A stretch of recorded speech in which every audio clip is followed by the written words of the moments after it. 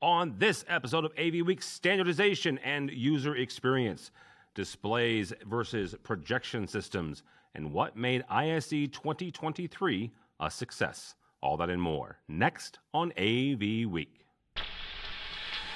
The network for the AV industry. What are you listening to? This is AV. This is AV Nation. This is AV Nation. AV Nation is brought to you by Shure, because every voice matters. This is AV Week, episode 599, recorded Friday, February 10th, 2023. Vital AV. This is AV Week, your weekly wrap-up of audiovisual news and information. My name is Tim Albright. I am your host. With us to discuss the news and information we have gathered this week. First and foremost, you know her as Dawn Mead. We cannot tell you where she works, but she lives somewhere in the Middle Atlantic area. Welcome, ma'am. Thanks so much for having me, Mike. And of course, Kelly Cicchetti. I combined your first name and your last name, and I'm done. Kelly, how are you? Good. How are you? That's actually a first. Okay. No one's ever combined both, but that was a good job. Thank you. Thank you for having me. Absolutely. And Kelly is with HGA down south. So thank you guys both so much. We a bunch of folks headed over to Barcelona, got back about a week or so ago, a week from the time you're hearing this, certainly a week from when we're recording it. ISE, Integrated Systems Europe, has really turned into the biggest audiovisual trade show in the world. This both from a vendor standpoint, like the number of vendors, plus the number of AV professionals showing up. If you want to find what AV Nation did there, you can go to avnation.tv/ISE-2023. But by the numbers, 58,000 people, attendees, showed up in Barcelona at the Fira for ISE 2023. For reference, the biggest one ever for ISE was back in Barcelona, in Amsterdam in 2019 at 80,000. So their second time around in Barcelona, they are getting there. One could say that events are back. I saw that several times over the course of the week, especially on Twitter, as those of us who were not in Barcelona got to watch it from afar. But it looked like a lot of fun, but also several interesting technologies came out of there. Dawn, I'm going to start with you on this. You've watched ISE for a number of years. This show hitting 58,000, darn near 60, getting back to where it was the year of the pandemic. 2020 was the last time they were in this number range. What made this year's ISE a success? I think it's a combination of things. The realization that after COVID, we have to get back to business. Things have to start happening again. That's a big issue. Also, I think it's important that, COVID's been around long enough now. It isn't necessarily going away. It hasn't necessarily been cured, but life goes on. And people are starting to realize we can be safe. We can do what we need to do with our business, with our lives, and still go to shows and still see people, because you can't stop the world indefinitely. Kelly, one of the things, depending on what country you are, when you're listening to this or watching this, certain countries are saying that the COVID has gone from a pandemic and it's going to an endemic. Here in the States, they are getting rid of certain travel restrictions, and sometime in the next couple of months, they will officially announce that the pandemic part of COVID is over, and now we're moving into an endemic part, which is kind of what Dawn was alluding to there. Is this is going to be with us for a while. We're going to deal with this, but it's not to the level that it was, certainly not 2 years ago. So what does this show, it's the first of the year, CES happened a month ago. It was over 100,000, which is, again, pre-pandemic levels for that show, the Consumer Electronics Show in Vegas. What does the success of ISE this last week say about events for the rest of the year? Yeah, I mean, I agree with Dawn. I think a lot of people have, and intentionally and unintentionally, COVID fatigue. So it's, one, nice to get out and actually start going to these shows again. I think there's been a lot of updates. from my understanding, ISC was very AI heavy, and AI introductory heavy. So there was a lot going on in that aspect, and they also had finally utilized the content production and distribution zone, allowing people to also showcase live content production, which is becoming more and more of a use case. And post-production, MR and VR environments were also showcased, as well as the innovative 360-degree camera options, and as well as multiple LED displays. And I think the gaming and esports aspect was another reason that a lot of people were interested in coming to this show in particular. And it also helped that the King of Spain made an appearance, and and they had the royal, they had the whole royal almost family there. And it was, I think it was just a sign that the AV oh my gosh, I can't talk. AV industry is booming still, and I think that's just kind of an ode to just showing that technology is still on the rise, and we're starting to shift into these, AI environments, and we're starting to shift into utilizing other types of environments, such as gaming, and outside of the integration aspect, at least, and we're starting to also kind of combine that into our technology today. And I think a lot of people were interested in seeing that, and seeing the demos and seeing what was offered. And I think they just set this up a little bit differently. And I think going forward, we probably will see that kind of audience, if not more, as COVID starts to ease down a little bit more. One of the things that Kelly mentioned there was the content production zone, which is something that Mr. Blackman and the team at ISC certainly really kind of touted going into this show. I'm looking ahead at other shows like Enterprise Connect, which is a smaller UC-focused show, but also NAB.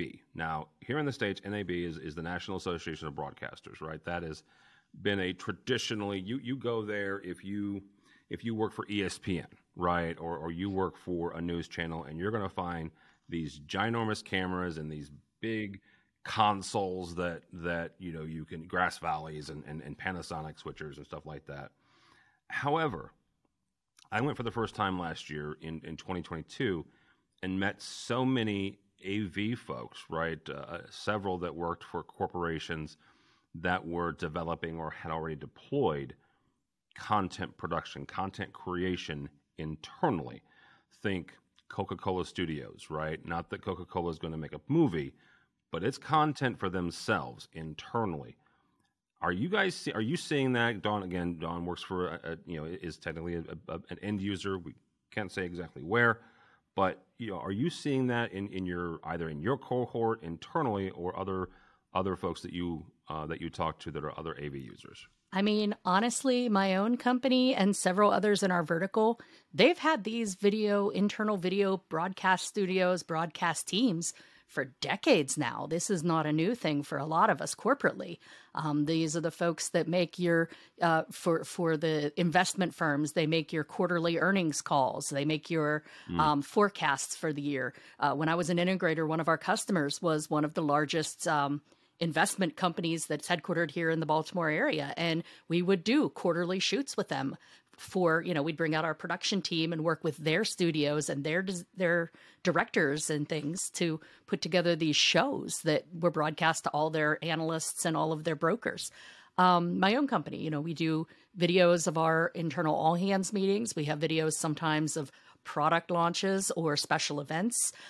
We do, all manner of things. Sometimes it's used on our internal digital signage. Sometimes it's just used as a record for historical purposes of the company.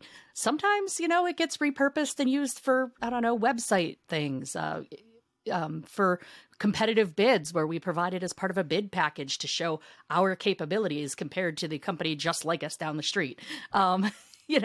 So this is not a new thing. I think what's new is the fact that more and more they're bringing in AV people to work with these teams, because a lot of times these teams are directors, they're broadcast folks, separate from AV teams, and they either rent equipment or, like when I was an integrator, our broadcast team would come out and work with the internal stockbrokers, directors and things. They didn't have their own AV team of equipment ready to go. So I think the fact that we're bringing in more AV folks to work internally with these creative folks and these comms folks, that's kind of where it's going. And it's exciting to see that ISE recognized that and had a whole area on that, because with YouTube and all the online content and all the online sharing, having a content production team is more important, I think, now than ever.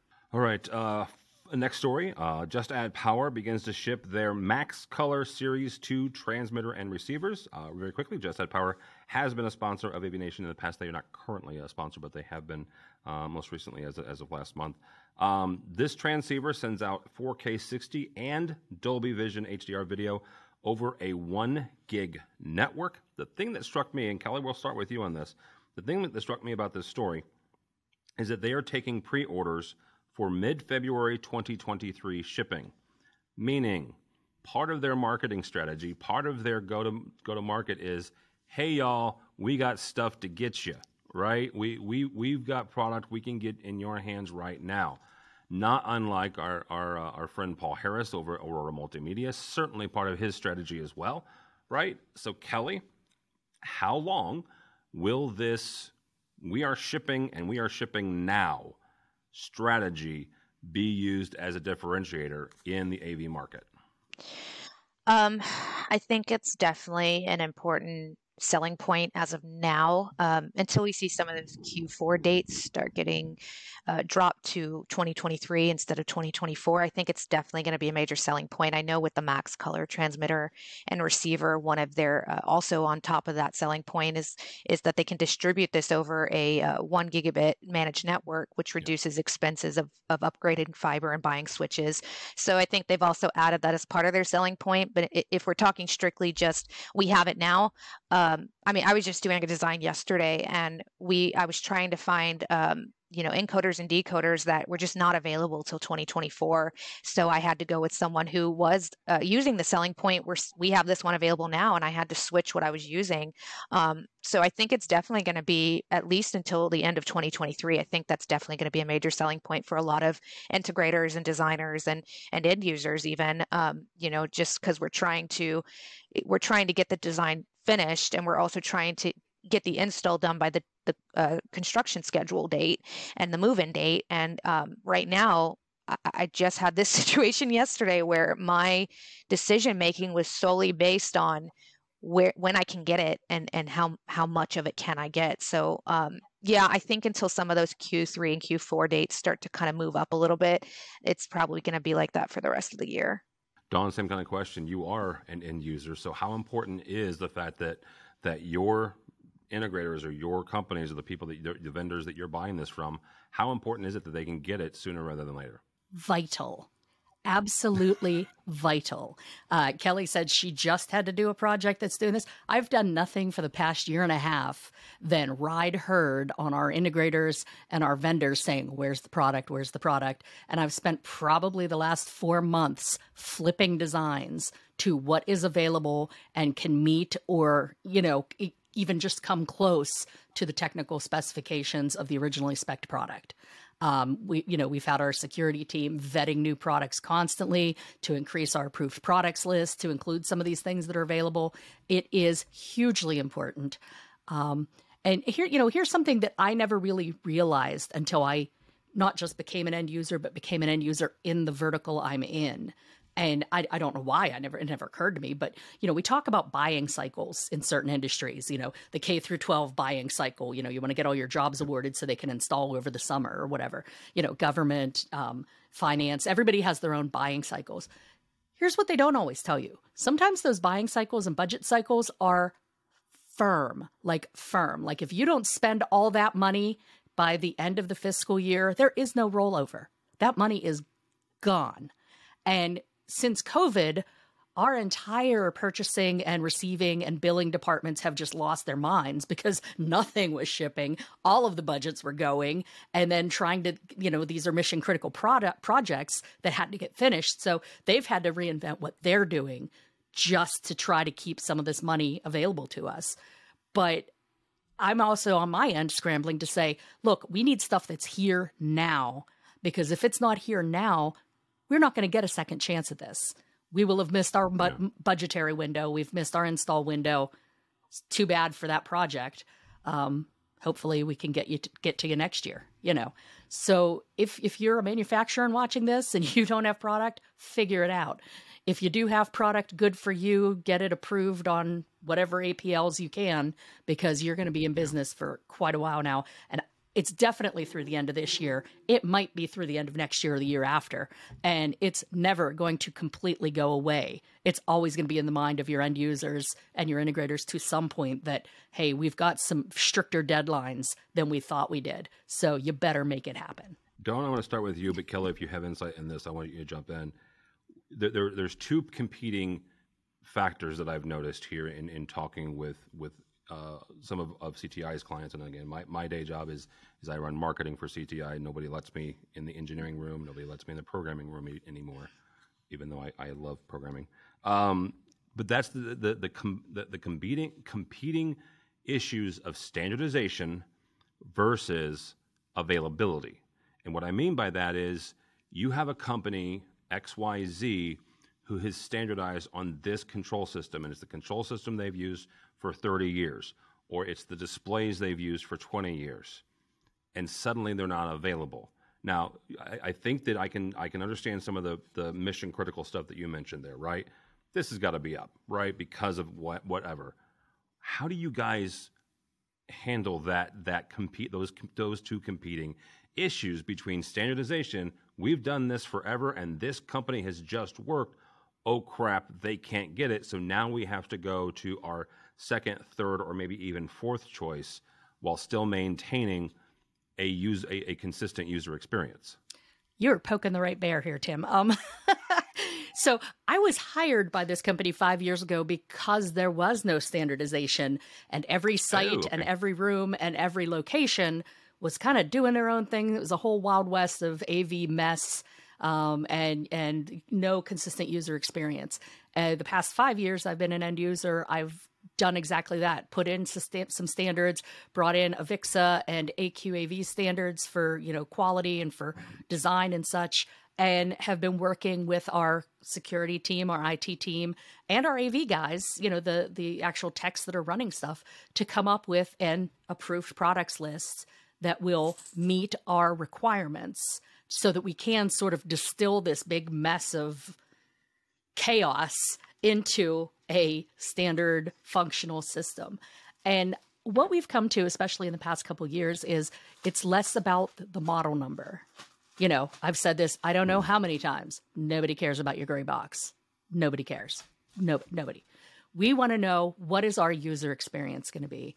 What is our environment in the room going to be? Are we going to have meeting equity? Are we going to have, the same buttons or the same basic functions happen when someone walks in, even if the model number, the gray box, the projector, the screen, whatever is different?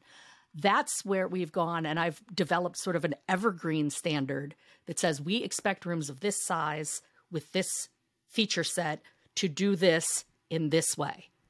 And then our bills of materials and our statements of work that go along with that evergreen standard, that's where we'll list out products on the APL. That's where we'll list out products that are approved at this point in time. And sorry for all of you, again, manufacturers that have been out there convincing us to go with the ecosystems for the past 10 years. Ecosystems are great because we do only have one finger to point at. But when you're tied into an ecosystem that strict, it doesn't work. It's going back to the computer days. It's when we all had Packard Bells that only plugged into other Packard Bell parts. And where's Packard Bell now as a computer company? Who knows? You need that universal standard where I can plug in this peripheral and that motherboard and it works. And so that's kind of where we're designing to at this point. Kelly, you're sitting there shaking your head. So Yeah, I was just going to say, because we, again, came across this issue recently where they had an old standard, and this is what they were used to. And aside from it being outdated, one of the things we convey to clients and end users as well is, and I think everyone's very well aware of the stock issue. So we do rely heavily on use case and what are you trying to do with this room? Because there are alternatives to everything.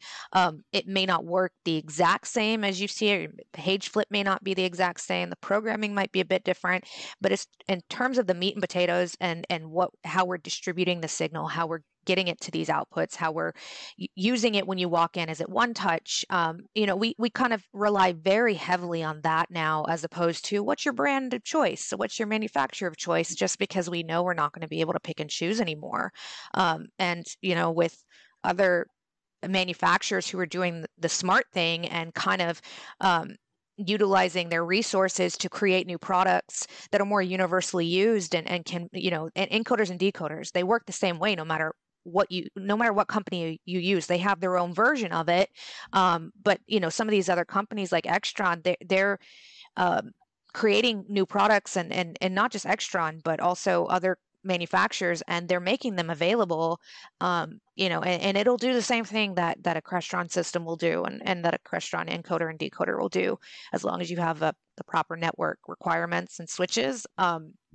If it does what they want, we can at least get them the functionality of what they're asking for. And then if we need to provide a little bit of training on the construction administration side, I think most clients have been happy with that, given the circumstances.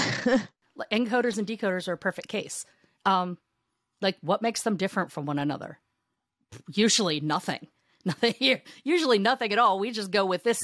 Every manufacturer friend you had just cringed. I know that. But at the, there are some quality differences. There are some that are a little more robust than others. But at the end of the day, does it pass the signal? Yes. Does it get where it needs to go? Yes. All right, it works. And honestly, that is more important to the end user, and not even me, end user, because I'm an AV person. I care. Yeah. But the real end user that's using the room, they don't give a crap whose name is on it. They just want it to work. And in the case of my company and similar ones, as long as you don't make it in China, Russia, or a couple of other unfriendly nations, we don't care who you put in. Just make it go, All right. Last story here is a favorite of both Dawn and myself because, well, she and I have been waiting for OLED to be a real thing for a minute. I'm not going to say how long because Dawn and I are the same age, she just looks much younger than I do. Another coming out of ISE, LG unveiled its massive, and I do mean massive, 272-inch 8K micro LED display. The Magnet, as it's called, MAGNIT, has a resolution of 7680 by 4320. We will not get into the fact that that's not technically 8K. That's for another show. Pixel pitch on this sucker is 0.9 millimeter, and just in case you didn't know what pixel pitch, that's the distance between the individual LEDs, so less than a millimeter, just by a little bit. And brightness of 600 nit, which is pretty bright. It's there. There was no listing of price on this thing in the AV Magazine article, nor on LG's website. So, Dawn, we'll start with you on this. In addition to this, there were a couple of display manufacturers showing off OLED displays that were rolled up into a projection screen type roller. Meaning, for those of us that remember this, you would go into the class and pull down the projection screen. Well, now you're going into the class and pulling down the OLED display. What is the future of this DVD, DV-LED, OLED versus projection systems, Dawn? I mean, honestly, the technology advances. Sorry to all my friends at projector manufacturers, but right now you're winning on cost for very large displays. When these big roll down OLEDs and these great big DV LEDs come down in price that they're affordable, y'all better bring out a product line of that because you might face some problems.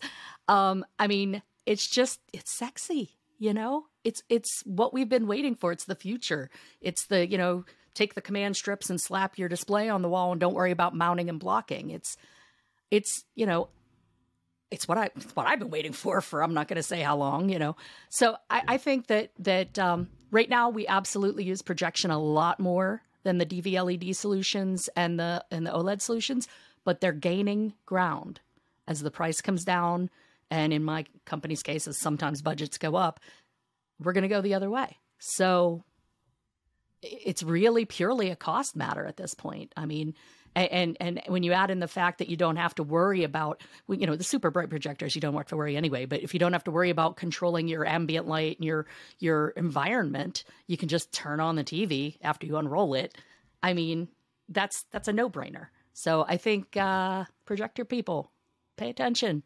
either lower your prices and improve your quality or start selling this other stuff too. So, Kelly, the one thing I appreciate about having you on is, HGAC's projects, I don't know, a year, 2, 5 years before they actually happen. And I'm not asking you to break any NDAs, so don't misunderstand what I'm going to ask. But how long does projection have? And Dawn's not wrong about, the cost there is certainly a cost consideration here. Getting a projector and a screen is still currently less expensive than the average equal size direct view LED. But that won't always be the case. So, I don't know if it's 5 years, I don't know if it's 10 years, I don't know, what that is, but or is projection going to be around just in a different form? Just like, in the media environment, well, there are some, I'm one of these people, who think that newspapers will be around in some form and fashion, right? It's just not, we're not going to have newsboys on the corner. You're just going to get a special delivery, once a day or whatever for those people who want to keep, holding the New York Times in their hand. Yeah, in the future, I mean, I'll be honest now, I don't think projection is ever going to go away. I think it's still used in a lot of classroom settings for short throw projectors. And even then, I still see schools and districts moving towards screens now and smart boards. So I mean, OLED's kind of been the leading model for displays lately. I do like the fact that LG made such a large gargantuan display, and I like the idea of them using the self-emissive micrometer scale pixels and being able to reach a size like that. And they'd also had a 136-inch that they increased to the 272-inch recently, which was a 4K. Now it's 8K. So I think projectors will never go away. I can tell you the projects I've worked on recently are very display heavy. Even when I was going through our Revit families the other day, I was like, I don't have a projection screen and projector family updated in a while. And like Dawn had mentioned, it's also the idea that you don't have to mess, because anytime we do projectors and screens, you have to size the screen out appropriately. You have to do the throw distance. And I mean, it's an entire physics equation. I mean, you have to go through and figure out to the T, otherwise it doesn't look good. You do have to worry about, do I want this motorized? Do I want this manual? Is overheating going to be an issue? And a lot of people don't want to deal with that anymore. So yes, there's that price point difference. But as the price points do start to come down, I think people would prefer these OLED displays, especially for corporate and boardroom and control rooms, especially control rooms. I've done a few government projects where no projectors have been used, and it's all been video walls. It's all been displays. Mm-hmm. And with these prices, I mean, I don't know what the price on the 272-inch is, or if anyone's going to get it anytime soon, but on most reasonable sized displays, I think that that's definitely going to be what people lean more towards. And there's going to be situations where there might be a cost comparison. What's this display versus the projector? But, like Dawn said, once that price point comes down, there's no more, it's going to be a no-brainer. Right. It comes down to what's easier to manage, what's the functionality is easier on what end, and for a screen which has this exceptional color and this excellent adjustable brightness levels, and you don't have to worry about the ambient light and things like that. I think it's going to be a no-brainer at that point, if cost is really the only thing kind of keeping one versus the other in the lead. Yeah. Now, if I could jump back in though, I will say this: cost is the big differentiator for like schools and offices and the corporate environment. I think we are still going to see a lot of projection in experiential type places, museums. When we go to Orlando and visit the Rat or the Wizards, we're going to still want to see castles that are dancing with lights and with you're not going to be able to replace a castle with an LED wall or I mean, you can add LEDs over top. I've seen that, but I think that kind of environment, that kind of spectacle is going to be where we get a lot of the projection going forward, shining on the ice in the hockey games, that sort of thing. That's going to be where projection is going to have its resurgence.